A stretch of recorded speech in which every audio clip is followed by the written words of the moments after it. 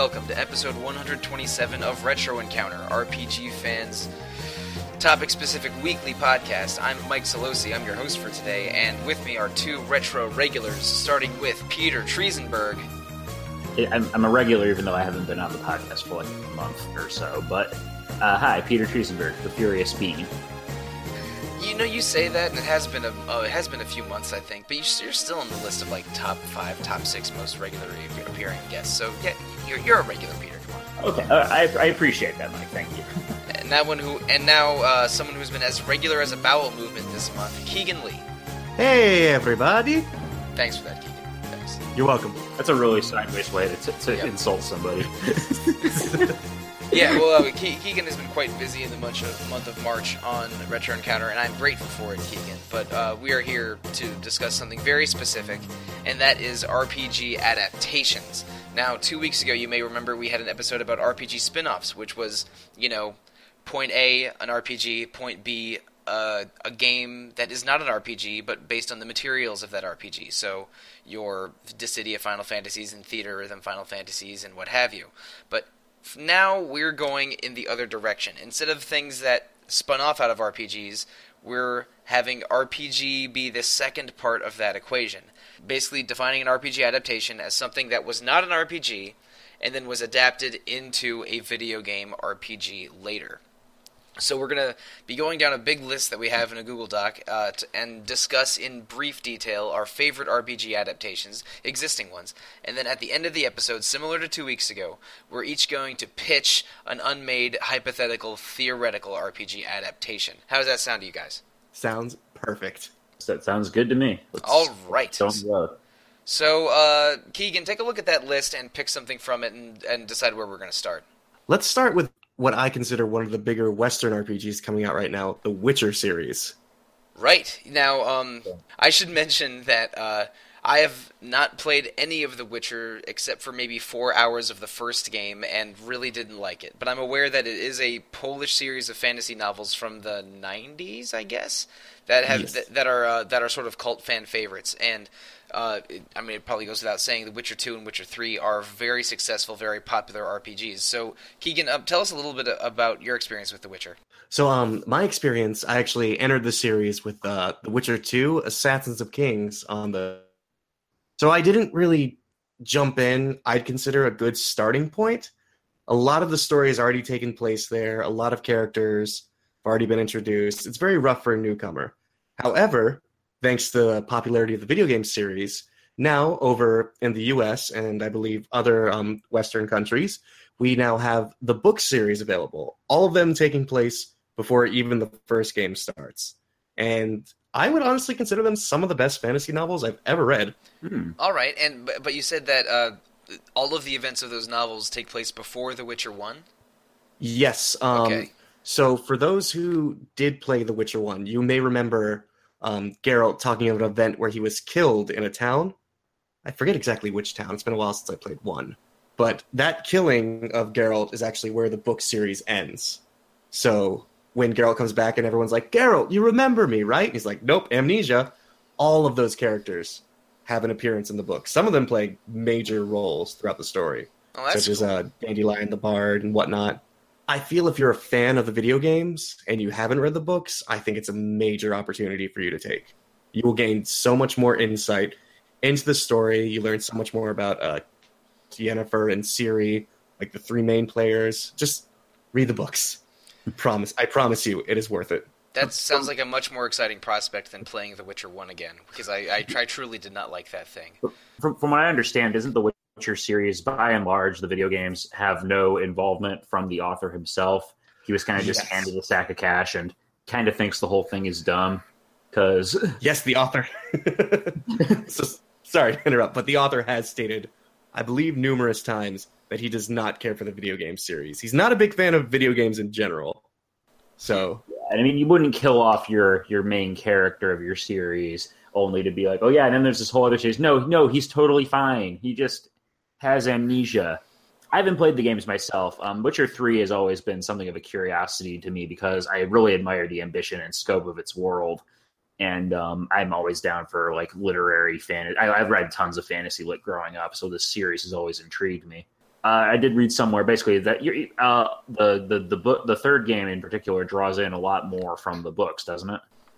Yes, specifically involving the introduction of Ciri, Geralt's adoptive daughter. Right. I would say the main character of the books more than Geralt, to be honest. A lot of it is her coming of age and discovering abilities, and I don't want to spoil too much, but it's her coming of age story. Well, you already spoiled that he dies in the last one, so I think we've already crossed that bridge, dude. Are all the books available in English now? Yes, it actually took quite a while. I think we got the last book around 2016, 2017. It was a bit after The Witcher 3 released. Right, okay.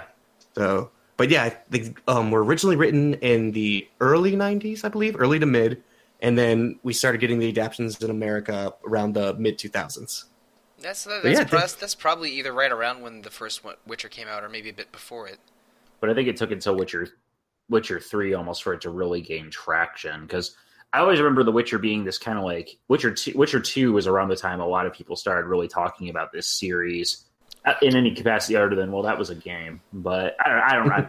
I could just be spitballing. Well, no, I remember there was significant buzz around the first game, like because people that really like like old school style Western RPGs really liked The Witcher. Oh yeah, it definitely would have had an audience. Yeah, but, and each one definitely got better and more accessible and mainstream than the previous one. With The Witcher 3 being one of the biggest games of its year, I guess that would have been 2015, maybe. I don't remember. No, 26. It doesn't matter. But yes, The Witcher and fantasy novels are definitely occult hits that I have heard good things about, and Keegan, I guess, can corroborate those good reviews I've heard. But let's talk about a different series of novels that got adapted into RPGs. Peter, I think you're a fan of these, if I know you, and I know you a little bit. So what can you tell us about the various Lord of the Rings RPGs that we've had over the years? Oh, man. So the Lord of the Rings is being one of the most, probably the pinnacle of a lot of fantasy literature. It's been getting adaptations for ages. Right down to, I think there was wasn't there an NES or Super NES Lord of the Rings game that was... Oh, I have no idea. Yes, there was. I remember, because it involved majorly the Four Hobbits, I believe. I don't think it was a very good game, but... No, I just remember hearing about it a while ago. But around the time of the Peter Jackson films is when we got a pretty huge buff of Lord of the Rings related media, and video games included. I believe Electronic Arts had the movie license for the longest time, although there were a few exceptions. But probably the biggest example, and I think the one that we would have the most familiar with, is Lord of the Rings: The Third Age. Right. I am a little familiar with that one, but I haven't played it myself personally. It is a bizarre. So somewhere down the line, they have the Lord of the Rings movies have completed their run. Electronic Arts wants to keep making money off of this series, and they sat down and said to themselves, "What if we took Final Fantasy X and gave it a Lord of the Rings skin, and we made that with our crappy stand-ins for each fellowship member and the most threadbare plot you could possibly imagine, short of just reading the cliff notes to the books."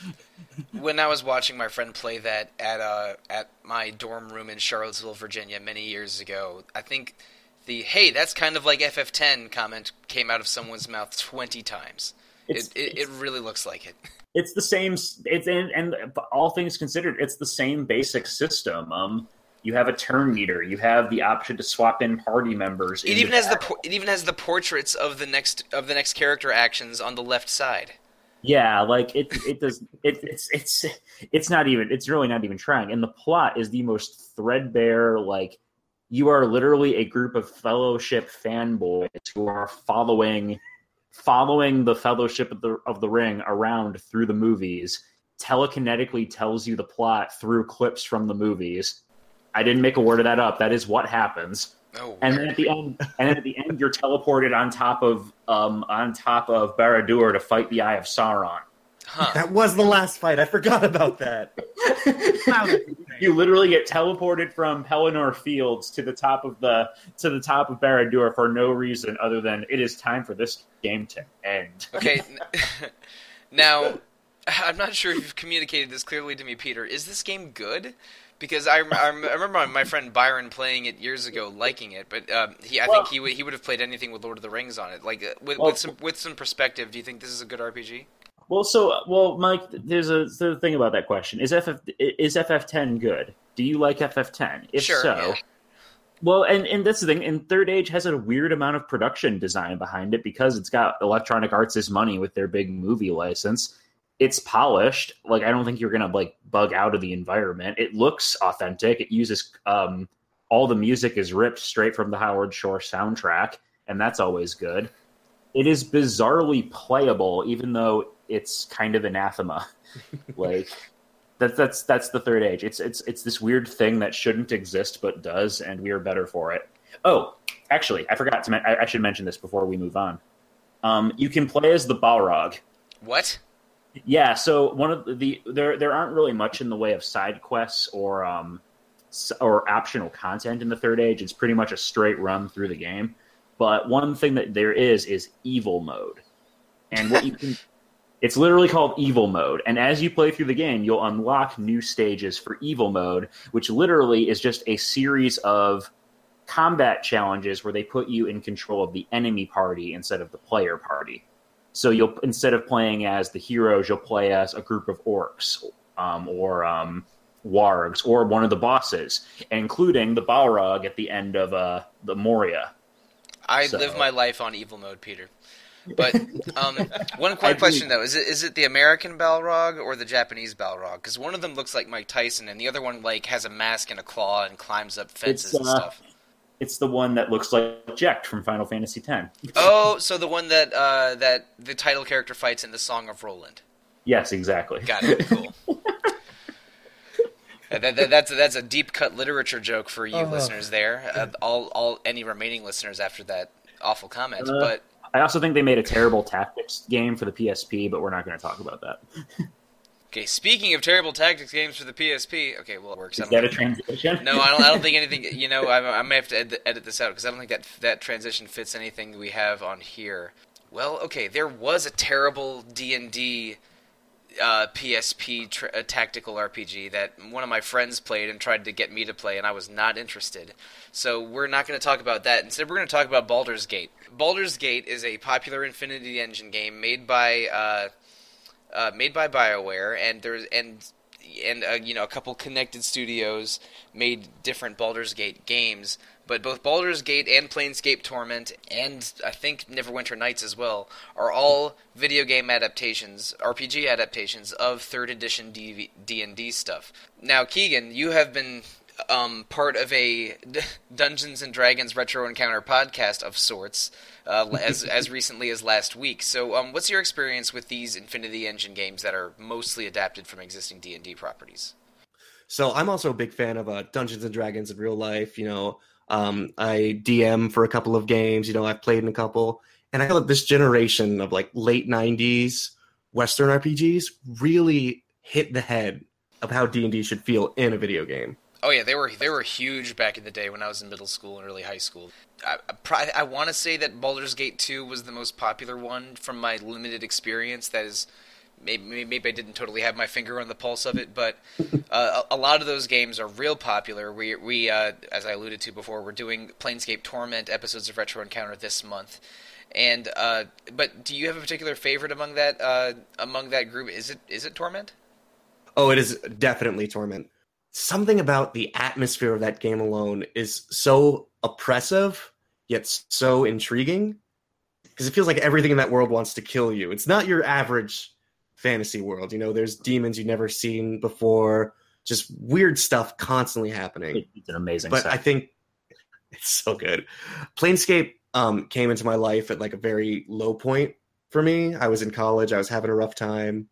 Couldn't afford new video games. I was still running on a PS2 at the time. When I found this older PC game and played it, was a nice space for me. And it'll always have a precious moment in my heart. Maybe one day I'll do a podcast about it. We'll see. Well, I mean, you already have done a podcast about it in the current timeline we're living in. Oh yeah, that's right. I do that. Well, but anyway, I think that it goes without saying. Okay, it does go with saying, because I'm going to say it. these games have not aged perfectly well. There's some clunkiness to that old Infinity Engine stuff. It's not the most intuitive or easy to play RPG framework, but the writing is so outstanding for all of those. Like, you hear about people talking about very fondly about the writing of the side characters of those games, and I haven't played any of them beyond the first few hours of Baldur's Gate 2, but I'm interested in it because they have such a lofty reputation and so many fans, and I think you can get most of them either via Steam or GOG. You should be able to find ports of these games that work on modern machines. Yeah.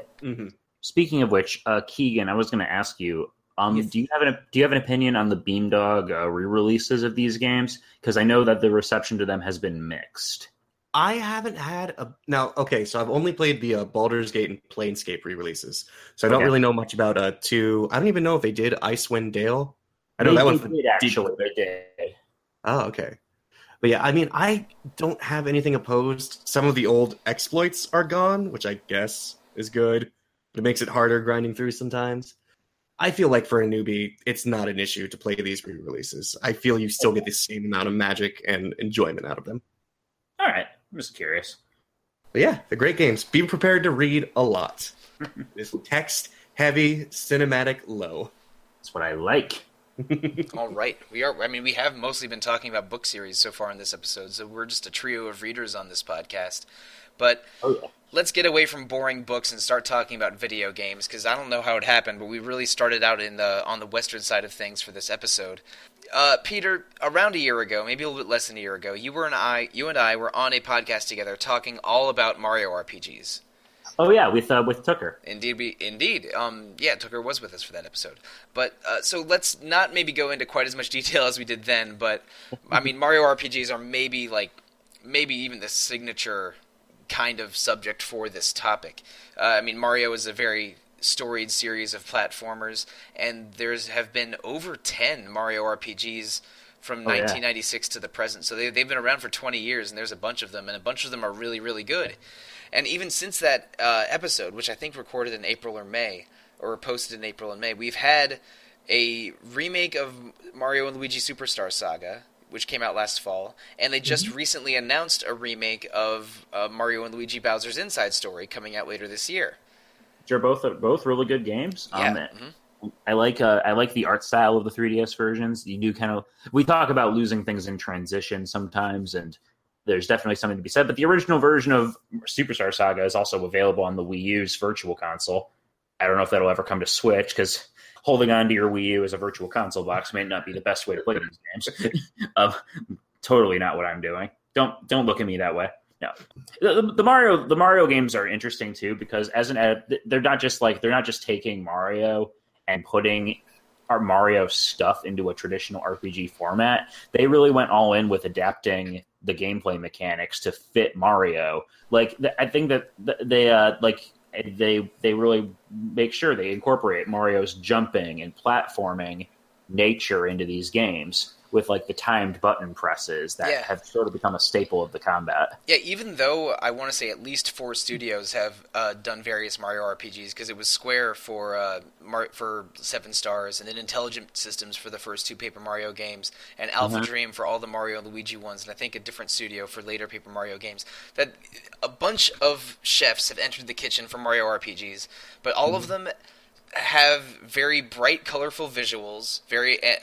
All of them have unique settings and enemies. They don't just throw you into Mario World or Mario 3 and just do an RPG version of that. All of them have very, very distinct settings and unique enemies, and all of them incorporate those timed hit mechanics. And I haven't played all of the Mario RPGs. I've played probably half of them. My favorite is, I think, Thousand Year Door for the GameCube, but all of them have a really sort of fun, anarchic sense of humor, and all of them that I've played are at least above average RPG experiences. Secretly, Mario is one of the best RPG series, even though it definitely didn't start as one. I think I expressed that sentiment on the episode from last year, but it's been a while since I've recorded or listened to it. Yeah, on a pretty consistent basis, they just deliver. The combat mechanics are satisfying. They're always flashy, fun, colorful games with a good sense of humor about themselves. And sometimes they're not perfect. Like, I mean, I think we can agree, like, okay, Partners in Time is a little it's kind of has too many mechanics going on. You're doing quite a juggling act between A, B, X, and Y, even during regular fights in that one. Mm-hmm. And Dream Team is at least twice as long as it needed to be. I haven't finished Dream Team or Sticker Star, and I think those are the two that are the weakest in the series for me. I think, but I like the first 3 Paper Mario games. I like Mario RPG for the SNES. There's a lot of good stuff going on in these, and I wholeheartedly recommend listeners, if you haven't already, to go back and listen to that 2017 Mario RPGs episode, because we go through, I think, all of them, at least through Color Splash. You know, I think Tucker was in the middle of reviewing Color Splash when that episode came out. Like he was playing it or something, because I think Paper Jam was out and Color Splash was coming soon, and Tucker was playing it, I think. But it's been a long time since that episode came out. He had some very specific gripes about that game that were very interesting. So yeah, Paper Mario and Mario RPG and Mario and Luigi are all lovely Mario adaptations. I'm sorry, RPG adaptations of Mario. I'm going to say the word adaptation like 45 times per minute in this episode. Yeah. It's time to move on. Let's stay into the, realm of semi-mainstream Japanese RPGs. Suikoden is a popular series made by Konami over the years, although I'm not sure we'll ever get another Suikoden, because I'm not even sure if Konami's in the business of making video games people like anymore. But that's what are you talking about, Mike? Metal Gear Survive is a Game of the Year contender over here. Don't you dare diss on my Silent Hill pachinko machine. I will diss on both of those things, but this is not the best time for that. The guy who designed Pyramid Head designed the generic enemies for Metal Gear 5. I just want to throw that out there because it's really depressing. It's just depressing meditating for long on Konami in general.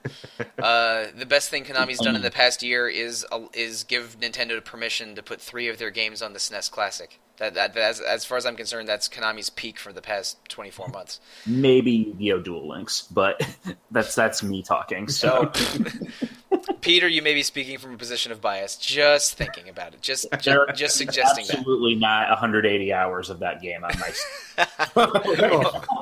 Oh, sweet Moses, Peter. So that's what you've been doing instead of appearing on Retro Encounter episodes. Great. Pretty much. I've been conquering Duelist Kingdom.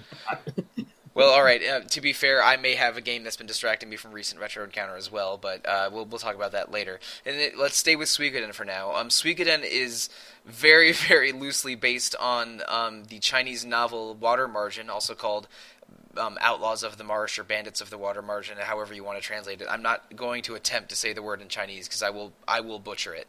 But it's one of the sort of classic works of Chinese literature, and it has 108 characters, engaging in all kinds of mayhem and adventures. I've only read about it. I have not read a faithful adaptation of Water Margin myself. But Keegan, what's your Suikoden experience? Keeping it very abridged for the podcast, and or Water Margin in general. Of course. I started playing Suikoden with the first one actually, but much later in its lifespan. I discovered it randomly at a used game shop. Picked it up, loved it, played through the entire series, actually inspired me to check out the history and look up Water Margin. Now I'm just trying to find a solid translation to experience it correctly, if that makes sense. Sometimes you find a fan translation of these books and it's a little iffy, but being one of the 4 great Chinese novels, I assume it shouldn't be too hard to find a good translation. Yeah, I have not done a deep dive into it, but I imagine there has to be like a professional English language translation available somewhere. But I mean, again, it's called, to say it's popular would be an understatement, since it's one of the sort of like like saying that's popular is like saying, the Iliad and the Odyssey are popular in the Western world, kind of thing. And Suikoden. The RPGs, which are definitely popular, or at least have a very large cult hit following. It doesn't really adapt the Water Margin straight up so much as borrow the concept of 108 heroes coming together for a greater cause, kind of thing. Mm-hmm. And I have not played any Suikoden game to completion, although I've played parts of the first 3. They sort of exist on their own. Like Suikoden has its own story and a through line from game to game that is not really connected to the original novel. Yes, I would give it the comparison of Suikoden is to the water margin what the Dragon Ball series is to Journey to the West. It's like the slight touches, you know? What? You mean that there aren't, alien monkeys in Journey West?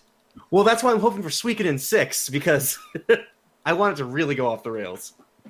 Suikoden 6, only the duck people from Suikoden 3 are in Suikoden 6. It's Don't get my hopes up. No, it's the opposite of Howard the Duck. There's one human character in a world of ducks. That's Suikoden 6. But so Peter, have you played any Suikoden games? Do you have any thoughts on the series? I have not. I've been waiting for us to eventually do hopefully a podcast on one or two, because I have both of those on my Vita. But, that has popped up before. Pay attention to the man behind the curtain for a second. We do get not a ton of emails, but we do get emails from readers sometimes, retro@rpgfan.com, and probably the most requested game we've had is Suikoden 2. We've gotten I'll say a medium number of requests for that, which is, in the neighborhood of 2 or 3, which is more than any other game that we've gotten. And I know that there are big Suikoden 2 fans on staff that would be interested in being on those episodes. So I think, I'm not going to say we will do a Suikoden 2 episode, but there is interest, and it may yet happen. And I also have not played Suikoden 2, but am interested in doing so I would probably want to be on that episode, should we do it. The PS2 games are a little prohibitively expensive at the moment. I have Suikoden 3, and that's probably the one I've played the most, actually. I played, I believe, Keegan, is the night girl in that game Chris? Is that her name? Yes. Yeah, okay. I played the beginning of Chris's story and thought that the characters looked good and the sort of political story of it was cool, but I think I was playing that in college, and when I was at college, I would play something for 3 weeks, and then exams would hit, and I would completely forget about it, and then start a new game after exams were over, and that happened like 4 times. So if you ever hear me, I think I've probably mentioned a bunch of on this podcast. Oh, I played that in college, but I fell off the wagon. Like that happened 8 times minimum in college for me. But anyway. So that's our Suikoden story. Suikoden 2 might appear on Retro Encounter later, no guarantees, but now it's out in the open, I might have to do it. We'll see. But Keegan, you mentioned Journey West, and it had a pretty alright RPG adaptation. It's probably much more obscure than Suikoden, but there was a PS1 strategy RPG called Sayuki, which is not based on the Sayuki anime, which is a different adaptation of Journey West. But the Sayuki PS1 game is a pretty good strategy RPG that is a very loose adaptation of the Journey West story. I mean, there's really only 4 or 5 characters you use at once. 3 of them, the Sanzo is the priest main character based on Tong Sung Zang, and then there's the Monkey King, the Pig Demon, and the Sand Demon, whose names I don't totally remember. I know that Sun Wukong or Sun Goku is the Monkey King, but I forget the names of the other 2. I'm sorry. And then they have a couple other characters in addition to the 4 main ones that appear in the game. One of them is a princess or a priestess. I don't remember it perfectly, but who were, I think, minor characters in Journey West, but become sort of main characters in Sayuki. It's a pretty good strategy RPG with a lot of cool boss fights, and half of your party transforms into monsters, and the other half, are like healers and support characters that can make the monster offensive characters stronger. I am sort of assuming neither of you have played the PS1 Sayuki. Is that true? To be honest, I had not even heard of it before we started preparing for this podcast. I have the vaguest recollection of this game, but I've never actually played it myself. Right. Well, it is an adaptation of Journey West, maybe probably slightly more faithful than the Dragon Ball anime, I would say, or the Dragon Ball manga, which is definitely its own thing. But I played it. I don't even remember if I finished it or not. I played it in the early 2000s when I probably not that long after I got a PS1, and really, really liked it, but was very quickly consumed by other PS1 RPGs. Because I mean, when I got a PS1, I remember the first game I had for it was Final Fantasy IX, and I just immediately started playing all of the RPGs I could for it. So Sayuki was buried in there somewhere. I remember liking it. I think it's probably a little obscure, maybe a little hard to find, because I rented it from a Blockbuster, which will give you an idea of how long ago it was. But it totally counts as an RPG adaptation, and I definitely have fond memories of it. That's something I should try to track it down and replay that thing, because that would awaken a very weird part of nostalgia for me, I think. Right. Because I was in high school and a lot of stuff was going on, I guess. But I think we're about done with adaptations of great Chinese novels, because I don't even know if is there a Romance of the Three Kingdoms RPG that we can talk about? I mean, there probably is. There's probably 40 of them, but they're not on the list, so I don't think we need to deal with it. There is a Dragon Ball RPG though, isn't there? Oh, yes, there is. Indeed, there is. I think that there's, okay. I mean, slowing it down a little bit, there's probably 100 anime RPG adaptations from the '90s that we didn't play. Yeah. Because possibly didn't even get released. There was a Bleach strategy RPG for the DS. I just remembered that exists. They made at least 6 Bleach fighting games for the PSP alone. Because I even remember seeing Bleach Heat the Soul 6 on at an import store once. But let's stick to RPGs. And Keegan, there is Dragon Ball Attack of the Saiyans. I think you added that to the list. What system is that for? That is for the DS original. Okay. So tell us a little bit about that, because I have not heard of it. Okay, so fun fact about this game, it was made by a young Monolith Soft, who are now currently famous for the Xenoblade games. The RPG-ness really shines through in this one. Alright, so fans of the series, this game takes place between the end of the original Dragon Ball anime up to the end of the Saiyans arc in Dragon Ball Z. So it's not a big time span for the game. I'd probably give it about like 20 hours. It's a bit of a shorter RPG. Party members that you get include Goku, obviously, Krillin, Gohan, Piccolo, and Tien and Yamcha. So a lot of the classic Dragon Ball fighters are in there. The combat is exactly a straight-up turn-based RPG, similar to, a Final Fantasy or Dragon Quest, any classic RPG. What I expect from a Dragon Ball game is usually like intense fighting, and they managed to put that intenseness into an RPG so perfectly. Every attack feels fluid. All of the combos and techniques that you can do, fantastic. And it's all right. I'm gonna be honest. I'm just glad that they gave Yamcha some time in the spotlight. All right, I really needed it. I love him. I think he deserves better. Yamcha's in Dragon Ball FighterZ, so you can act out your Yamcha fantasies via 3-on-3 intense fighting if you want. That is true, but he doesn't have the highest attack stat, unlike Dragon Ball Attack of the Saiyans. Really? Oh yeah, seriously. Yamcha is physically the strongest, not including your Ki Blast, which functions as magic in this game. Okay, just as long as he doesn't fight any Cybermen, I think Yamcha's good to go. Well, we do get to see that Cyberman model, and it's not pretty. I see. I know. It's funny that you mentioned this game, because I actually remember there's another Dragon Ball Z RPG that Game Informer just did a replay video of it, which is what brought it to mind. It was for the Super Famicom. It's called Super Saiya Densetsu. Awesome. Yeah.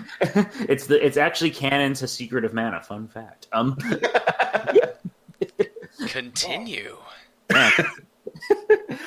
Really, I remember I had the replay episode on in the background when I was doing something else, and so I don't remember much about this game other than every time you die in the early part of the game, it just shows Vegeta flying towards Earth, and that's the game over screen. Like, you failed and Vegeta won. That's some early Dragon Ball for you, and I kind of love it. Early DBZ, post Dragon Ball. Mm-hmm. So there are more Dragon Ball games than there are, like, I don't know, air particles. So yeah, because it's sort of weird, because Dragon Ball and DBZ basically took place, I think, entirely in the 1980s in Japan. Maybe they went into the early 90s a little bit. But the anime adaptations of those were slowly rolled out into North America and Europe, and became part of the childhood of an entire generation of anime and gaming nerds, including all three of us, I'm assuming. So, if you're at a gaming or an anime convention, I mean, you want to make some friends, like get nostalgic about Dragon Ball, and suddenly you'll be, rolling off to a bar with some people. It is one of the broadest fan bases in the world, I think, at least in our specific spheres of nerddom that we tread in. But there's probably 20 Dragon Ball and DBZ games going back to the Famicom days that never saw the light of day. I know that there was I mean, I'm going to say a dirty word here, but I emulated some real weird Dragon Ball Z Genesis games several years ago that were sitting around and charging up your Super Saiyan meter was a big part of gameplay. I don't even remember what it was called, but there's so much Dragon Ball video games out there. I am 0% surprised that there are a couple RPGs among them. But Keegan, would you recommend Attack of the Saiyans, or was it at least serviceable? I would actually highly recommend it. It's definitely on the shorter side. Doesn't have much replay value. If you're a fan of the Dragon Ball series, it is very faithful to what fans expect from these games. And not to mention more Yamcha, so buy it. He's best boy. He's the best boy. He's got a talking, transforming cat partner. Okay, 2009 has 4 stars on Amazon reviews. Seems like an A+ game to me. Yeah. Oh boy, let's stay in the realm of anime adaptations for older systems. There's a Sailor Moon Super Nintendo, or I should say Super Famicom RPG, guys, that, say that dirty word again, I emulated many, many years ago because it was on a list, it was on some weird top 10 list of best Super Nintendo, Super Famicom games that never came west or something. This is probably at least 15 years ago. We're talking about. So I downloaded it and tried it. And I thought that the sprites on the main screen looked a little bit like FF6, so I was intrigued. But I can't really say much about it other than it exists and seems like a pretty good, or at least functional, Sailor Moon RPG. And I did see a lot of the Sailor Moon original anime way back in the day, so I was at least interested in it for a while. But it didn't stick to me really. It's not as good as the best Super Famicom RPGs, but it exists. Sailor Moon Another Story or I should say Bishoujo Sailor Moon Another Story is the name of that one. Have either of you guys encountered it before? I'm far from expert level in being able to talk about it. No, I know it exists. That's about it. All right, so I've seen a couple of Let's Players play through it on Twitch and YouTube, and it definitely does give that Final Fantasy VI vibe. I think it's the proportions of the sprites on the world map is what reminded me of Final Fantasy VI. I'm not saying this game plays like Final Fantasy VI or is as good as Final Fantasy VI. I just had a a visual reaction like, oh, this kind of looks like FF6. But I mean, really, Peter had the most accurate review of all of us. It exists. So, Peter, hitting up you again. What's something else on this list here that we want to tackle? Ooh, well, let me see. Well, Knights of the Old Republic is pretty awesome. Sure, yeah. Star Wars is a topical thing right now. Yeah, let's pop back into the world of BioWare. Star Wars Knights of the Old Republic was a hugely successful OG Xbox game. I think it was exclusive to that for a little while and then got PC ports later. KOTOR has an enduring enough legacy that a tiny cameo appearance of one of the ships in Star Wars Rogue One caused my entire theater to go ballistic. Oh wow! It's one of those aspects of the extended universe that is so far in the history of the Star Wars universe that even though it may technically be only a legend, quote unquote, it still resonates very powerfully with some, and it's I think it's a lot of people's probably one of the most wide-reaching expanded universe stories outside of maybe the Thrawn novels. And it just does a really good job of immersing you into an unseen side of this universe, and literally getting you to experience the light side and dark side, whichever you see fit. Yeah, you're right, Peter. That KOTOR is extremely popular. I think it has maybe one of the most famous. I won't say what it is, but one of the most famous twists in RPGs from around that time, with sort of what happens before the game goes into its final act.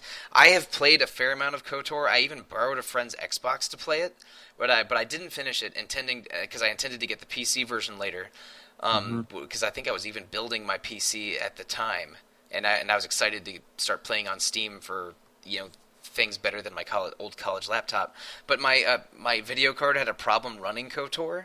It would whenever I entered combat, I would be unable to exit certain menus, and I'd be frozen in place. So unless saving and reloading every time I finished a battle, that seemed cumbersome to me, so I didn't continue with it. There might be bug fixes for my specific issue that by now, because this was at least 6 or 7 years ago. I was trying to do that.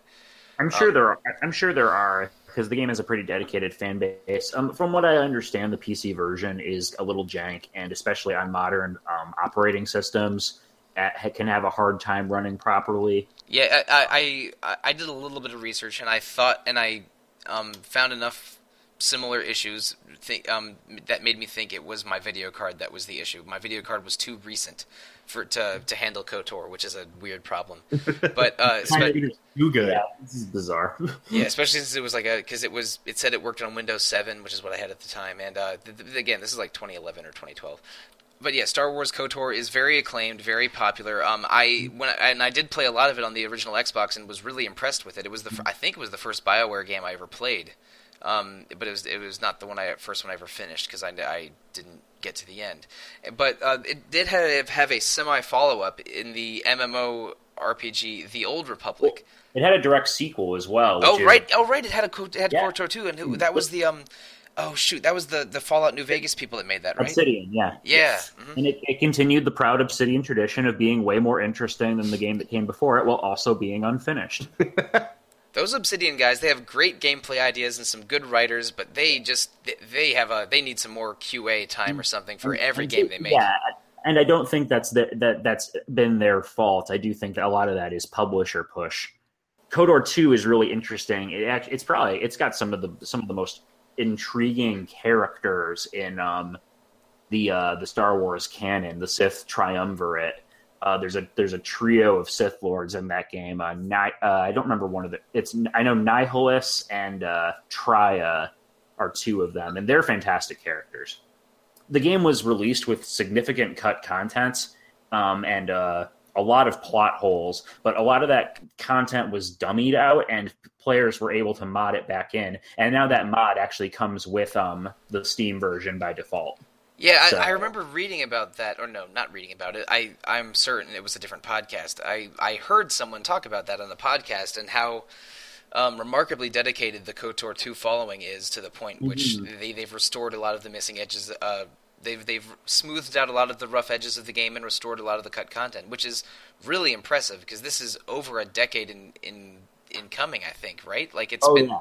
So it's been a group of fans working for possibly as much as 10 years building and restoring this game. It's that's really impressive. I have zero experience with KOTOR 2. So do you really need to play the first one to get into the second one? No, I'd say I'd say it's worth playing both of them, but you could probably jump into 2 first. That's another game that's been suggested for the podcast before, the first KOTOR specifically, but it hasn't happened yet. I think we've had it on our internal votes a couple times. But now I unfairly skipped over KOTOR 2 and tried to talk about this game about 5 minutes ago. But there is an MMO Star Wars game called The Old Republic, or just Tor, or SW Tor, that BioWare's been making. It's had a bit of a I don't know exactly if I'd call it troubled or not, because it started out as a traditional MMO model with a monthly fee, but then they were losing money on it, so they moved it to a free-to-play model that was more successful. And maybe you knew this or maybe you didn't, but Tor is still going on, has had 6 expansions, with the most recent of those being December of 2016. So that thing is still going. I don't know if there's going to be a 7th expansion. This is not something I follow closely. But whenever I hear about the Old Republic news popping up, I sort of think, wait, that thing's still going on? The little CGI short films they release for the Old Republic are pretty sweet. I've watched a few of those. Haven't played the game myself, though. I don't know a ton about the game, but I know that you can pick one of several classes, and each class has sort of its own dedicated single-player-ish storyline that has multiplayer functionality. And my one friend that played through multiple characters worth of this game said that the smuggler class was her favorite. So and when you think of of Star Wars fantasies, it's usually either related to being a pilot or related to being a Jedi or Sith. But no, apparently being a smuggler is super cool in the Old Republic. So yeah, good on them for making that interesting. It's a solid class. I was actually a pretty avid player of Tor right when it hit the free-to-play model. Okay. And definitely, it feels like a single player RPG with MMO elements to it, which is a very good thing, in my opinion. Like, BioWare hit the stride FF14 early. does that sometimes, but I think that this game might even be more nakedly like that. I mean, what really shines through that I haven't seen in any other MMO with kind of 14 coming close to it is the interactions with party members, because you can still have party members in the game. Like, they'll follow you on missions and whatnot. I believe you can take them into dungeons, but just like any BioWare game, like, they have their own stories. You can romance some of them. What happens with them will affect your own personal ending to the main storyline. And that's BioWare. It's very in depth. Yeah, and I have not played the new expansions, but from what I've heard in the BioWare community of fans is that these new expansions are what everyone wants KOTOR 3 to be. Interesting. I've heard nothing but good praise from it. In fact, I believe last time I created a new character, you can skip to the expansions. It's almost like doing a skip potion in a Final Fantasy 14. Like, they just want to take you to the really good content. It's like, oh, here's a a crystal that gets you to level 60, so you can do the level 60 to 70 content kind of deal. Yep, pretty much, yeah. Neat. For a free-to-play MMO, I think it's pretty good. Right on. Okay, I wasn't aware you had played Tor. I put that on the list without thinking any of us had played it, which is a very unfair assumption on my part. Always get little surprises. But now, guys, we've talked about Baldur's Gate. We've talked about Knights of the Old Republic. Let's talk about the true peak of BioWare RPG mastery. The greatest RPG BioWare has ever made, and that is Sonic the Dark Brotherhood for the DS. The RPG adaptation. Over, Mario. The RPG adaptation of the fastest thing alive, Sonic the Hedgehog. Guys, I have played this. I didn't get very far in it, and weirdly, you know what it reminded me of? And this is, I mean, you just said it a second ago, Keegan. It kind of reminded me of a Mario RPG, because there's a lot of platforming-ish interaction with a very cartoony overworld, and combat also has, a bunch of Sonic-flavored characters doing Sonic things. But I mean, this is not an impressive game. It's I don't even. I mean, Sonic fans, bless their hearts, try to defend a lot of games I would not call good. But I don't know if there's many that would defend the Dark Brotherhood. It's something. I mean, it was an attempt. I mean, hey, Mario did good in RPGs. Why couldn't we attempt with Sonic? But no, it's not a bad idea. In fact, like. On the surface, it seemed all right, but it's not a great game, man. You know what doesn't go with fast-paced gameplay? Turn-based combat. Putting the fastest creature alive and making him wait turns doesn't feel fun. And telling him to spin dash in a menu instead of actual spin dash. Yeah. It doesn't work with BioWare-style conversation trees? The dialogue in Sonic Brotherhood. What are you talking about, Eggman? It's a lot of shadow, darkness. Oh no, the darkness is here now. Darkness. I'm sorry, are we talking about Kingdom Hearts again, or darkness, light, friendship? No, we're actually talking about Tokyo Xanadu and Pirates of Dark Water and literally everything. Oh God! Doesn't it end on a cliffhanger too? Dark Brotherhood. Yes, it does. I remember that. I did not get to the end of this game, so this is a surprise. But sure. All right, so this is from like 10-year-old Keegan's memory. I believe the second half of the game takes place in another dimension or on another planet. Something like that. Anyways, when the main gang comes back, turns out the whole world has been taken over by Dr. Robotnik, and it ends with a to be continued, and it has never been continued. Oh, goody. Well, we'll never get. I don't know if we'll ever get Sonic: The Light Sisterhood, but we definitely we definitely got. Salute. All right, I'll try to trademark that ASAP. But yeah, the Dark Brotherhood was a hell of a weird idea that somehow got on the DS from BioWare of all people. But yeah, it was not a smash hit. That one, I just don't understand that. Yeah, that is really playing some video game Mad Libs, arriving at that. Sonic RPG with BioWare.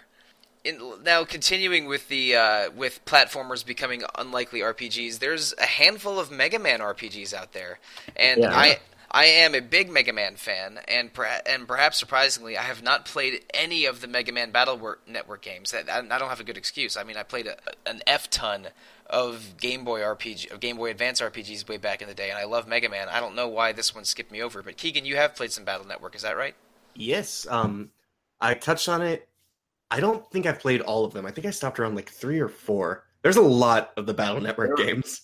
There are 7 entries in the Battle Network series because there's that one GameCube one. Oh, that's right. And several of them were divided into 2 versions, like a Pokemon Red Blue kind of situation, right? There was also all of them. There was a complete port of 5 on the Nintendo DS, and then there was also those 3 there's the 3 DS ones that they're not Battle Network; they're a separate series. Oh, is that Star Force? Yes, Star Force. That's it. I couldn't remember the name. Because I remember, like the Mega Man got weird on the DS because you had like ZX and ZX Advent, which were like new versions of Mega Man Zero. Then you had Star Force, which was like a new version of Battle Network, and none of them were as popular as their predecessor series. No, but you say what you will about Mario's proliferation into RPGs. There are 11 Mega Man RPGs at least. If you had me guess that number, I probably would have said 6, and just assuming that there was 5 Battle Network games. Yep, because you have to include all the Battle Network games plus the GameCube one plus the DS ones plus Command Mission. Now, Mega Man X Command Mission, which I have finished, is you know what? You can probably skip Mega Man X Command Mission. Really? No, it's all right. It is from one of the in-house Capcom teams. I think it's the same group that worked on X7 and X8 because it takes place in between those. Even though Mega Man X himself looks really different, he has like orange outlines on his armor. But it's a it's a game where it's turn-based combat. X-Zero and Axel are in it, if you're a fan of X7 and X8, and they add, I think, 4 or 5 other robots. My favorite one is the lady thief Reploid named Marino, I think was her name. Yeah, Marino, either Marina or Marino. But there's a nurse robot named Cinnamon and a gambler robot named Spider. The enemy is this dude named Epsilon who looks like he's made of feathers and darkness. But it's an okay turn-based RPG. The designs are colorful and interesting. There are some completely ludicrous twists that don't make any sense in the last 2 hours that I don't want to talk about. But it's a functional RPG that I don't think is great. And like if you really like, say, Mega Man X8 and want to see an RPG with characters that look like that, then I guess track down Command Mission. But I wouldn't even put it in a top 15 of PS2 RPGs. What did you think of Battle Network, Keegan? I enjoy repetitive at times, mostly when it came to grinding for I believe they were called chips, basically kind of like the card system of the game. Oh, instead of sorry. I want to interrupt really quick. The thing that I thought that was the most disappointing thing about Command Mission is that X-Zero and Axel don't get powers every time you beat a boss. When? Yeah, it's just a linear storyline, and you collect items called Force Metal that you customize onto characters that gives them different powers. But it's you don't defeat bosses and gain their powers, which was just awful. But I played through it to the end, and it was it's an okay RPG. But back to Battle Network. But yeah, so aside from the Mega Man's blaster, a lot of your abilities come from chips. Pretty positive it's chips. Chips that you collect from enemies and bosses, which are what give Mega Man his, Mega Man-like abilities. Well, I want to ask you, Peter, because you're more of a card-based player than I am. What did you think about the systems? So I didn't play much of Battle Network, truth be told with you. I enjoyed the concept in theory, but like you said, collecting chips kind of got to be a real bore in the first one. And then there's then they made a million more of these games, and I just couldn't. Though I do remember, and this is going way back, they had a spin-off cartoon that was playing. Yes, they did. I remember that. Yeah. Battle. What was it called? I don't even know. Access? I don't remember, but there was an N in there and something was spelled wrong. NT Warriors. That was it. Yes, that was it. Mega Man NT Warriors, and then they had. That is another thing to add to the list of things I would not think about in 2018 if it was not for this podcast. But this exists, and I remember it because my friend had she had the toy of the chip reader thing from that, which you could collect figures that came with chips, and occasionally you would have to fight viruses because Mega Man would start buzzing on your thing and be like, "Hey, you need to put chips in me." Ask your parents for more money so I can survive. Oh wow! They really went. They went full ham with it, and no, it was kind of fun. Now, I don't know how many RPG fan podcasts I've talked about this already on, but we're going to stay in the world of Capcom for a little bit. Because, guys, there was a Monster Hunter RPG that came out last year, and it's not a traditional Monster Hunter action missions multiplayer thing. It was a DS game where you befriend Monster Hunter monsters and ride them, and it has sort of chibi designs. It's called Monster Hunter Stories. We didn't mention it on the Monster Hunter podcast I did a month ago, which seems like a glaring omission right now. Rectify that. Yeah, that's my bad. But anyway, Monster Hunter Stories came out last year in the United States, and I think a little bit earlier in Japan. We did have a review on it from around September or October of 2017. I think Nathan reviewed it. But I haven't played it yet, and I think it's because there's just too many video games in general. But have either of you guys tried out Monster Hunter Stories? I've dabbled in it. I'm not super far. I only have like 2 monsters. But it's very entertaining. You still have the whole aspect from Monster Hunter of collecting items from defeated monsters to build yourself new gear. But that is basically all of Monster Hunter, so yeah. Yeah, I've heard that's part of it, so... But with the addition of rideable monsters and them fighting in combat, it's a nice little thing. I've heard people say, and that includes our own favorite social media manager, Steph, that it is basically their favorite Pokemon game.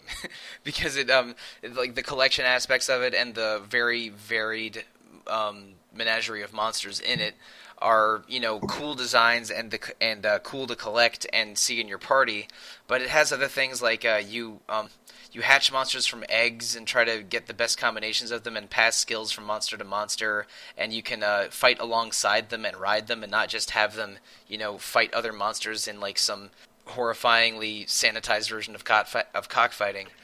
But but no, it had a positive reception, and I think a lot of the Monster Hunter community does not give a damn about it because they want to hunt monsters their way. Oh yeah. But it has a following and did have a positive reception. I think I'm gonna have to try it. It's been on my list on my radar just because I feel like I feel like I'd be pretty bad at the mainline Monster Hunter games, but this looks more my speed. It looks cool. I have almost bought it like a dozen times probably, but I think I was when it was out, I was more hotly anticipating Monster Hunter World and less interested in playing stories. But if you ever want to see an adorable Rathalos, like pick up Monster Hunter Stories. These monsters get cute. Okay, all right, man. I don't know if I should say this on the podcast. I have seen an adorable Rathalos because I received a Rathalos Funko Pop as a gift for my birthday last month. So yeah, I have an adorable Rathalos a few shelves over from this computer desk. In fact, it's kind of awesome. Yeah, there are a handful of Monster Hunter Funkos, and Rathalos is one of them, and it is very cute. The more you know. Mm-hmm. So I think it's enough talk about Monster Hunter Stories. Again, I don't know how it happened, but I've talked about Monster Hunter on like 4 podcasts in 2018 already. I feel like I'm getting away with something. Really? Like I don't have to pay to do this? I'm doing this for free? This is going to be Retro Encounters' version of Dark Souls references. God, we actually compared Monster Hunter to Dark Souls in the last episode of Random Encounter I was on, which seems like some kind of singularity. I think we also talked about Diablo in the same conversation. So like everyone collect your Random Encounter bingo card right now because just everyone won. But we're going to jump around a little bit.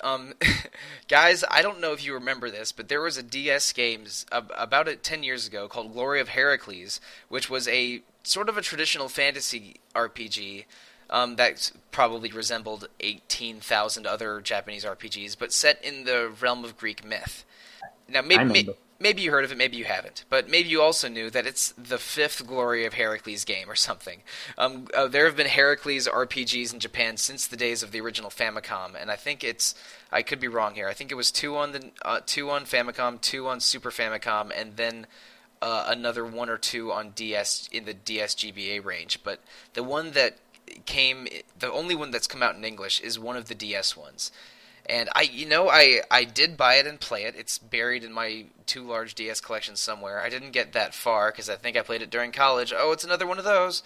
But But it was functional. You met fairies that gave you elemental powers. Everyone was wearing tunics. It's a very bright, colorful game, but with mostly traditional 2D, not 2D, traditional turn-based combat. But it wasn't bad. I didn't hate it. I just forgot about it. So, any of you guys played Glory of Heracles or aware of the other ones? I'm not sure if it was a Random or Retro or some other podcast, but I remember hearing about it and being thoroughly just neutral. Just like, oh, that's a game. Well, back in the day, I used to subscribe to Nintendo Power magazine before they went under, and this was around the time I was like really kind of starting to become more aware of JRPGs and getting into them. And I think also that the magazine during the Wii and DS years really had to scrounge for coverage a bit. So they would often give more niche titles a bit more of a spotlight, which was kind of interesting. And Glory of Heracles was kind of like okay, this is another RPG coming to the DS, and this one's really interesting and based on Greek myth. And I'm like, oh, that's cool. And then I never played it. And then I found out after the fact there were like 5 of these things. And there might be more than 5. I think this is the 5th one. I could be wrong about that. I just know that there was a bunch, and when I first heard of them, I was surprised that they ever existed. I think there's a partial fan translation out for one of the Super Famicom ones. Yeah. But I enjoy Greek mythology, so I feel like sure. I would dig these. All right, so that's Glory of Heracles. Keegan, you added something to the list that I was kicking myself for not thinking of myself. The X-Men Legends and Marvel Ultimate Alliance games. They were 4 RPGs in the PS2 and PS3 era. I've played all 4 and really liked all 4 to varying degrees. My favorite one is probably X-Men Legends 2 because it's probably the best version of the Apocalypse story, because that definitely isn't X-Men Apocalypse. The 4 pretty good RPGs with surprisingly great co-op, I would say. Oh my goodness, yes. Like MUA 2, I would say would be the worst one, except that the co-op is awesome because every pair of characters has like a dual super move that you can time with other players. It's great. Like it almost replaced the hole in my heart that was left there when Seiken Densetsu stopped being good. But yeah, those 4 games, they all touch weird corners of the Marvel universe. I mean, like part of X-Men Legends 2 takes place in the Savage Land, for Christ's sakes. So Keegan, which of those have you played, and what are your thoughts on them? I've actually played all except Legends 1, I believe. Legends 1 is a bunch of New York City X-Men Mansion Sentinels and fighting Magneto. So I'm not missing out on much, is what you're telling me. It's a bunch of late 70s, early 80s X-Men stories. Wrong X and wrong men. That's my bad. It's fine, but X-Men Legends 2 is better. Oh yeah, I think my favorite is probably Ultimate Alliance 1, but that was the first one I was introduced to, and it was the one I went through completely in co-op with 3 other friends. Oh yeah. So that's a little bit of nostalgia love in my heart that Ultimate Alliance 1 will always have. I was always Spider-Man. I love him. He's my favorite. My experience with them was actually kind of surprisingly varied. I played through X-Men Legends 1 with my best friend, played it almost entirely 2 players. We each basically drafted characters, and so half of them were Mike characters and half of them were David characters. Yeah, exactly. And we played through the whole game together. And then I played it again by myself later. I think playing a bunch of David characters he wouldn't let me use when we were 15, or maybe I was 16 or 17. I don't remember. But then I played X-Men Legends 2 by myself. But I decided to only use the 4 Brotherhood characters, which was a shockingly good team. Like, I don't know, Toad should not be that strong in any video game, but he was like, I don't think I ever used him. You can build him either for a mucus build or a tongue build, and both of them are way too strong for being freaking Toad in a Marvel game. I'm absolutely not going to take Mike talking about mucus and tongue out of context. Oh boy. We should be roommates again at E3 this year, Peter. But if I can make it, we'll see. But anyway, and then I did play through MUA 1, I think mostly solo. I played that one last of the 4, weirdly, but did have a dedicated group that played MUA 2 together with. And man, that game is incredible multiplayer. Like, all of them are good multiplayer, but MUA 2 just, you know what, we're just gonna have the storyline just be a big old shrug about Civil War and nanomachines, and didn't just make amazing 2-player attacks, and that's what they did. Did you guys have to fight it out between going with Cap or Iron Man's team? Oh no, all of us were so pro Cap that it was not even a question. I know, right? But, sorry, I'm getting angry at friends I haven't seen in years. That's an argument that still lingers. In the comics and in the modern MCU, I think Iron Man has a better argument, but they make it they make in MUA2 they make it so do you support freedom or do you support an oppressive regime? That it's a little one-sided. It's more the Civil War storyline is more nuanced in the comics and in Captain America: Civil War, and it's not even that nuanced in those. I'd say the movie does a better job of making the characters nuanced and complicated. The Civil War comic is yeah. The Civil War parts of MUA2 are not great. But you'll get a bunch of great stuff like Captain America saying, "I wear the flag. That means I don't lose," and like just a bunch of great Marvel cheese and really good multiplayer in all 4 of those games. But in MUA2 might have the most cheese and the best multiplayer. Mm-hmm. But I think that's enough talking about superheroes. Let's talk about body horror and weird Japanese sci-fi novels. Oh boy. Yee. So this is my speed. I have not played any Atlas RPG older than Persona 1, which gives me, Persona 1 was my Vietnam, let's just say. I think that gives you superhuman powers. Maybe. Oh, maybe I get to cameo in Marvel Ultimate Alliance 3. Shin Megami Tensei has many, many dedicated fans that know much more about Shin Megami Tensei than I do. So I don't want to sound condescending, but you may know that the first Megami Tensei games were for the Famicom and were based on a novel called Megami Tensei. I believe a Digital Devil story or something, because it's about like early internet, early computers, demons inside the machine kind of situation. And the first 2 Megami Tensei games, I believe, were made by Namco and not Atlas. And Atlas sort of created the modern SMT with the first Shin Megami Tensei, which are follow-ups to these 2 games. Mm-hmm. So yeah, they add the new prefix on there. Yeah, different. Shin, which means true or new, or a bunch of things that the Japanese language is more nuanced than I'm making it seem, I guess. But but I don't know anything about SMT or regular MT games before let's say before Nocturne or Persona 2, because I've blocked most of Persona 1 out of my memory. So do you guys know anything about these novels or old Megami Tensei? So I never read the novels, but I did watch the animated movie based on the first novel, and it has those SMT vibes to it way back then.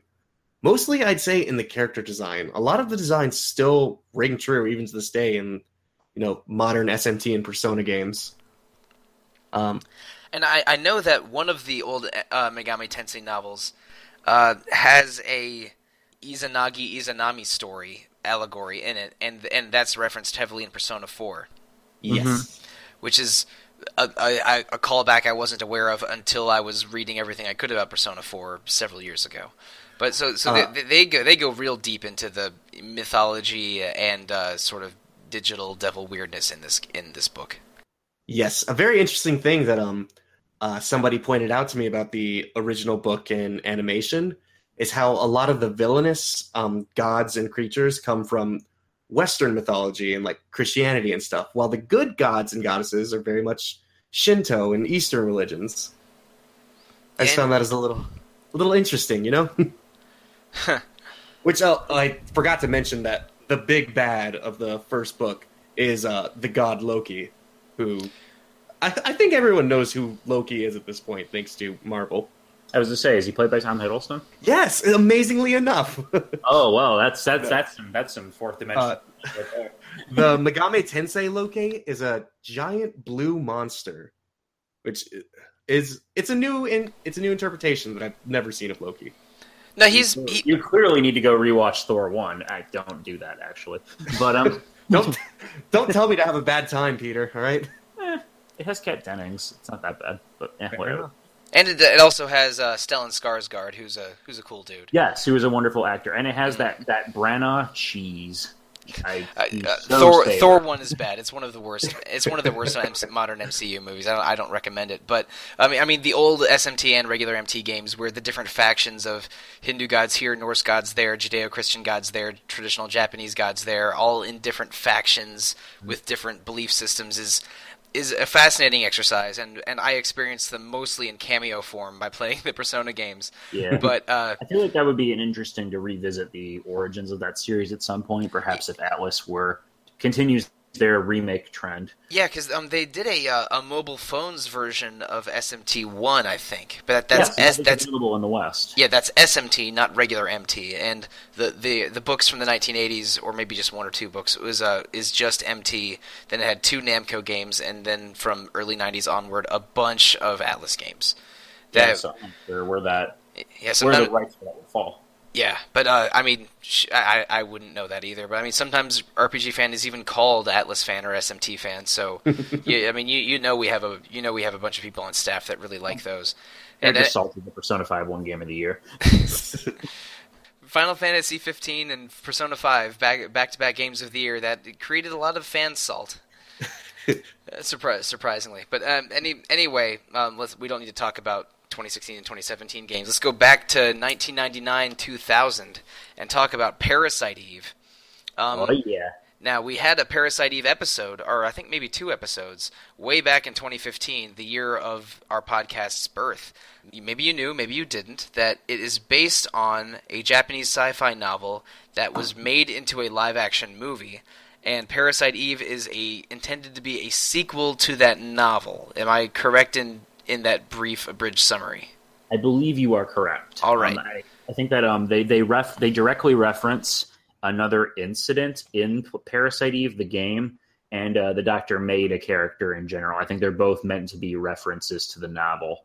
Cool. So have any of us seen the movie or read the novel? Because I've played Parasite Eve 1, and it's excellent. I mean, I think I wasn't on that podcast episode, but I believe that it was a very celebratory episode, pretty much.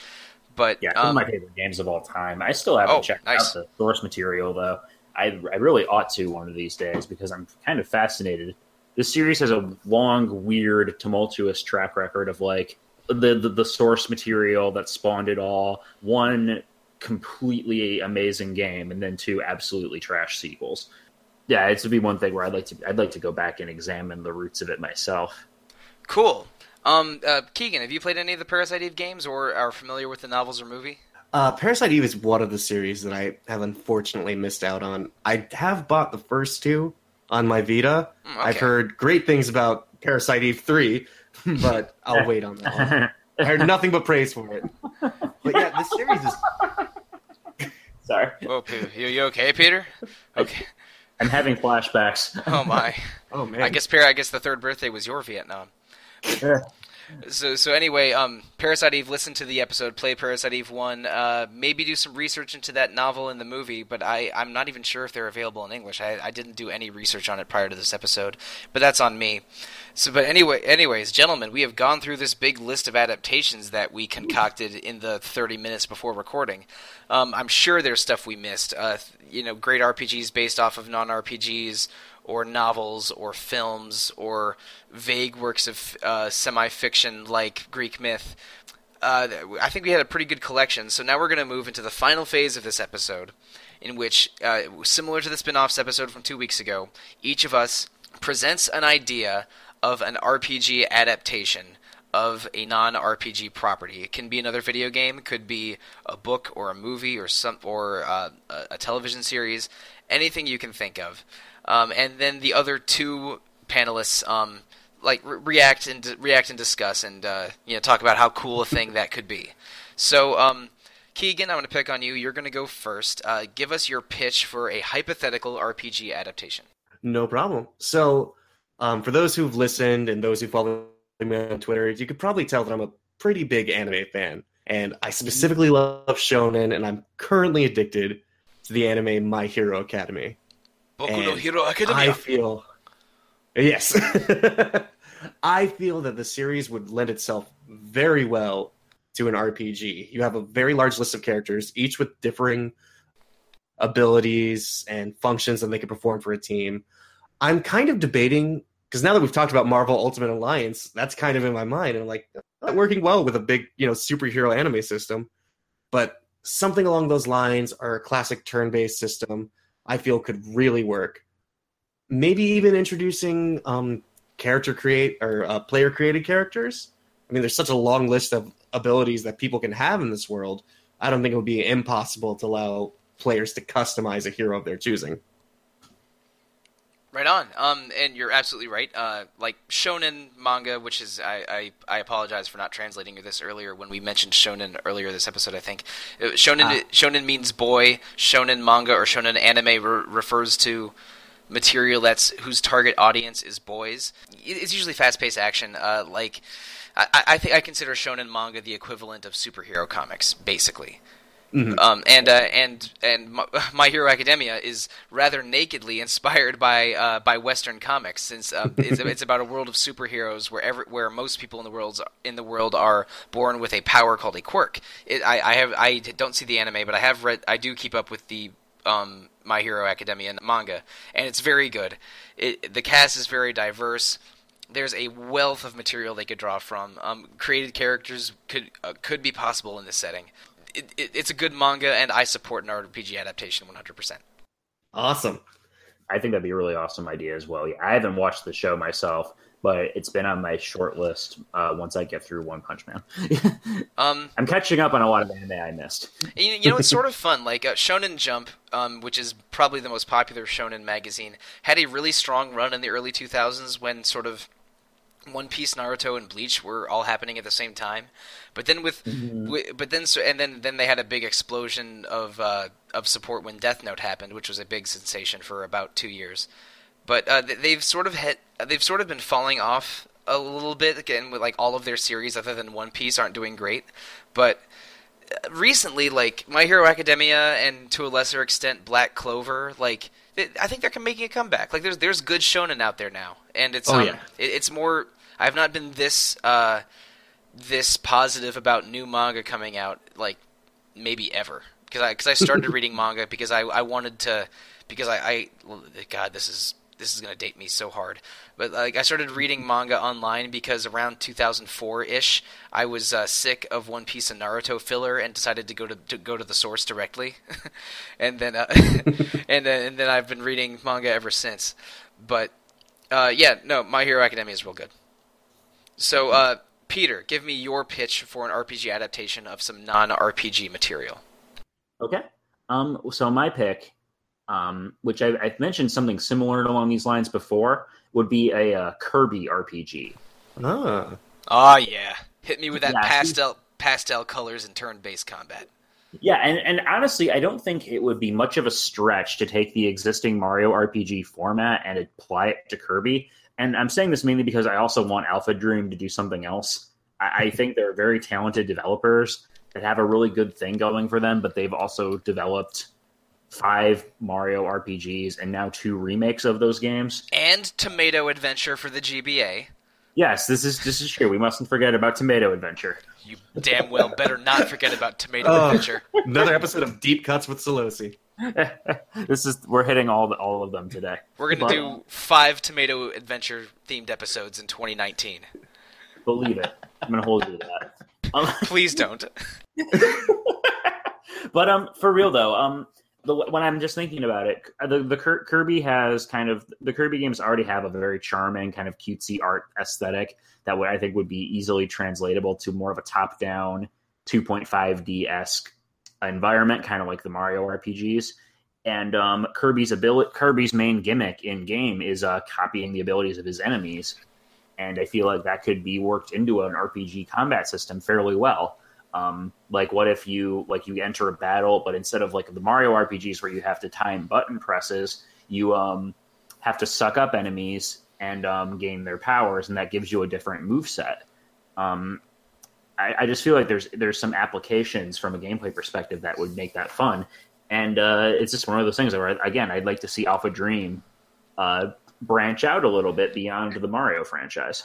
Not only is that a great idea, I think, but one that you didn't go into. There's a handful of non-Kirby characters in the Kirby universe that could be really interesting party members. Oh yeah, Meta Knight. Meta Knight, Meta Knight, Day-to-Day, Mr. Frosty, Lololo, La La La, Mr. Shine, Mr. Bright. Any of those could be cool party members or boss fights. Yeah, so I could see that they already have a wealth of material to draw from. Yeah, but I mean, it goes without saying, the first boss would have to be Wispy Woods, and this probably the 7th or 8th boss would have to be Krakow, the floating lightning eyeball. And if as long as we're spitballing, I want them to put in a Kirby's Avalanche reference in there somewhere, because that was my first exposure to Puyo Puyo, and I love it. And please bring back the spaceship from Kirby's Adventure, because I think that's only in that game, and that's a terrible shame. Because that's it's one of the coolest powers in Kirby history, but it's only in one stage in one game. It's like the Tanuki suit of Kirby. maybe have Kirby's original design be an unlockable skin or something. Oh god, the weird white Kirby with red shoes. Yeah, that one. Oh man, or he's the villain, like in Epic Mickey with Oswald. Oh yeah, God, I like that. Yeah, God, Oswald in Epic Mickey is one of the deepest deep cuts that you could possibly make in an adaptation. Hell, Jesus, I mean, hey, let's go back for a second. Hey, Epic Mickey is a cool adaptation that's not quite an RPG, and maybe so is Kingdom Hearts, but we don't need to talk about either of those. But anyway, Peter, I like your idea for a Kirby RPG a lot. That world is big and colorful and has a lot of potential. Oh yeah, super. I like it a lot, especially with OG Kirby boss fight. Yeah, I want Kirby Roth. Like, I've been throwing money at my microphone since you started talking about this. So, all right, we're giving thumbs up to both Kirby RPG and My Hero Academia RPG. But now, guys, you might know this about me. I'm a person of diverse interests, and one of my interests is old kung fu movies from the 70s. Go on. All right, and maybe you've seen this movie, maybe you haven't. But one of my favorite old school kung fu movies is The Five Deadly Venoms. Oh, that's new to me. Do you know this one? It's very old Shaw Brothers. Shaw Brothers was a studio that used a lot of the same actors and stunt guys for a lot of old kung fu movies. And and Five Deadly Venoms is one of the best ones. But I'll give you an abridged version of the story. Okay. Okay. There's a dying kung fu master, and he has his final student. The students refer to themselves as brothers, so this final student is sixth brother, or brother 6, right? And so he's on his deathbed talking to brother 6. He said, "Look, I hid my entire fortune in this small town, and your 5 brothers, previous brothers, all know about it, and they're all going to be going for it to try and get their inheritance.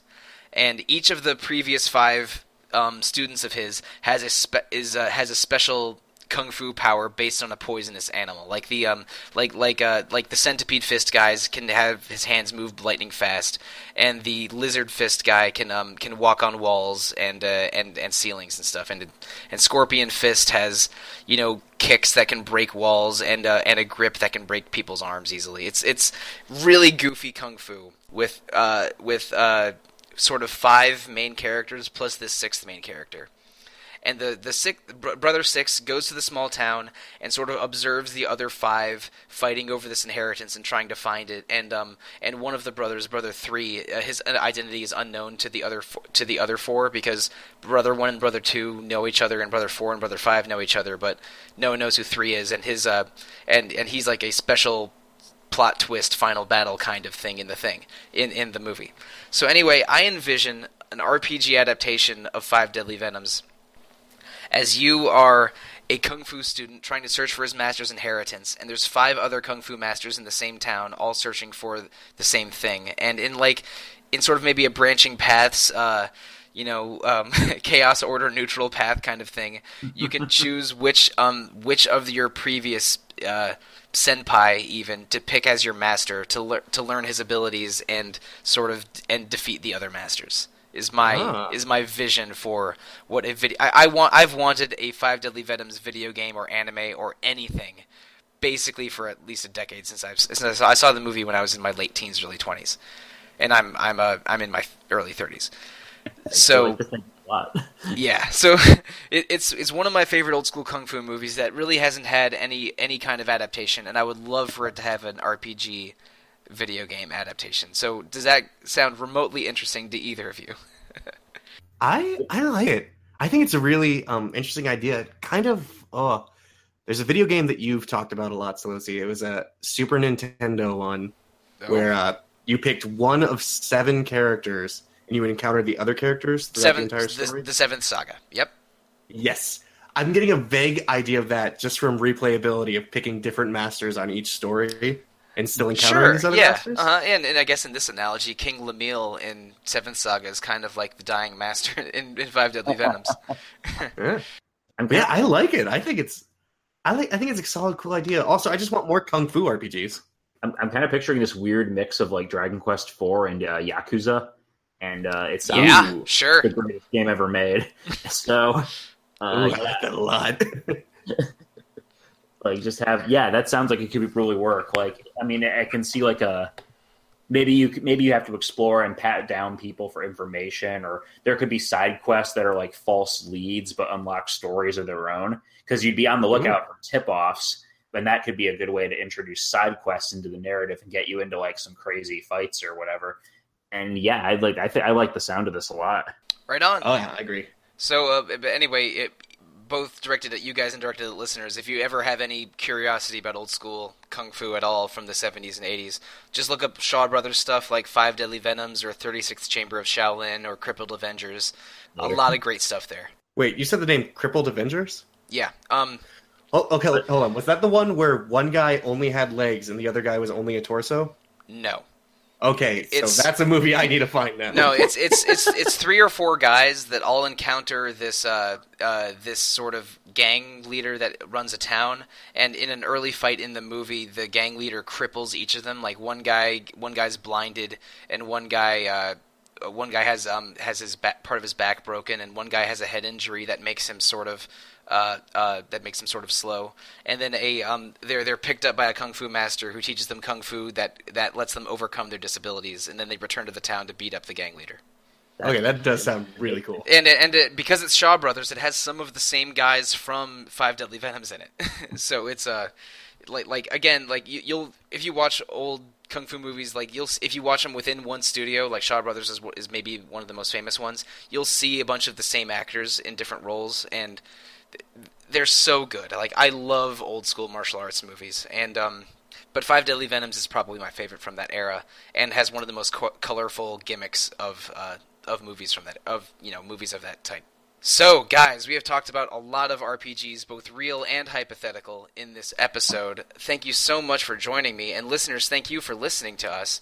We have a lot of exciting times ahead of us in Retro Encounter. Next week, we have our second Planescape Torment episode, which, Keegan, I know you will be involved in. You and Rob Fenner have been recording those. And and after that, we're doing a special Super Nintendo episode that is still in the planning stages. It's kind of a sequel to the SNES Encounter episode we did like 2 years ago, but it's a little different. You'll see what that is in about a week and a half or 2 weeks. And I think we announced this last week, Keegan, but I wasn't on the Planescape Torment episode, so I don't exactly remember if that went that way or not. But April is going to be the Legend of Zelda month for Retro Encounter. We are going to do 4 Zelda episodes in a row. I don't know if I want to talk about all the episodes yet, but we did do a public poll for one of them, so one of those episodes is going to be about The Legend of Zelda, the Minish Cap, but there's going to be 4 episodes in a row all about Zelda, and I'm really excited to record those. We haven't recorded any of them yet, so I don't know how they've gone yet, but that's going to be a fun time talking about Zelda with RPG fan peeps. But listeners, if you want to get in touch with us to give us feedback or suggestions or what have you, the best way to do so is email us at I said the at too early. The email is retro@rpgfan.com. You can also find us on Twitter at rpgfancom. Go to rpgfan.com and check out the message boards there, or go on Facebook and search for RPG Fan. We read everything that is directed to us, so please engage with us however you prefer to. And also, you can review us on iTunes or Google Play or wherever you're getting this podcast. We love feedback. We always want feedback. Please feed us back. So, starting with you, Peter, what's the best way for listeners to get in touch with you? All right. Well, listeners, if you want to get in touch with me, I have Fury on the boards. That's also my Twitter handle. You can also reach out to me, Peter T at rpgfan.com, with any news inquiries or questions about the podcast or what have you. All right, Keegan, your turn. Same question. All right.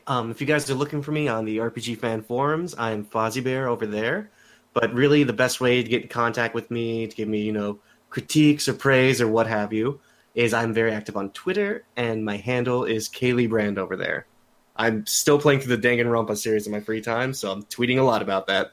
And you should listen to our 3 Danganronpa episodes as you get to the appropriate parts in those games. Oh, that's right. I forgot. We have a Danganronpa 2 episode, don't we? I need to go back and look for that. Yeah, there's Danganronpa 1, which is split into 2 episodes. Peter, you, Alana, and I were on those. And, and also a standalone Danganronpa 2 episodes with the same cast. But those were all really fun to record. So, listeners, and Keegan, I suggest that you check those out. But before I go into my own things, I forgot to mention something. We do have streaming on the RPG Fan Twitch page, basically every evening, going by North American time, with a team of 4 or 5 regular streamers and a couple other less regular streamers. Basically every week, every night of the week, there's something streaming on that page. So, but if you check out RPG Fan's main page or Facebook page or Twitter, you'll see what's going on and what's being streamed at any time. I know Caitlin recently finished an Okami stream. Scott is playing through a bunch of Tales of games. Kyle is playing through Secret of Mana with his wife on his day of the week, which I think is Friday. But check out one of those RPG Fan sources to find out what's being streamed when. Also, there is an RPG Fan Discord. It's just called RPG Fan. You can find it on the main RPGFan.com page to get an invitation and get in. It's there's so much discussion going on in there. It is impossible for me to follow all of it, but there is a lot of cool discussion going on there that's probably more active than the forums these days. So please check that out if you enjoy Discord. But if you want to reach me specifically, the best way to do so is probably via Twitter. I am at @TheRealMonsoon and also at Evoker for Dogs when I want to pop off about Japanese superheroes mostly. And I'm also Monsoon on the forums and Monsoon Mike on Discord. Let's see, man. This one went a little long. We talked about a lot of different things, and I got to talk about kung fu movies for the first time on Retro Encounters. So that's a win-win-win. I support this. Do it more often. It's right on. Yes, enlightening. I mean, we are the random channel, right? Like, we are the random episodes. There is literally a different podcast with random in the title on our website, and we are not that podcast. But I would be remiss to say that we don't get random sometimes. Sure, you get a pass this time, Keegan. Off topic was the word I was looking for. Random is what came out. Listeners, thank you. Good night and good luck. Good night, everyone. Good night, folks.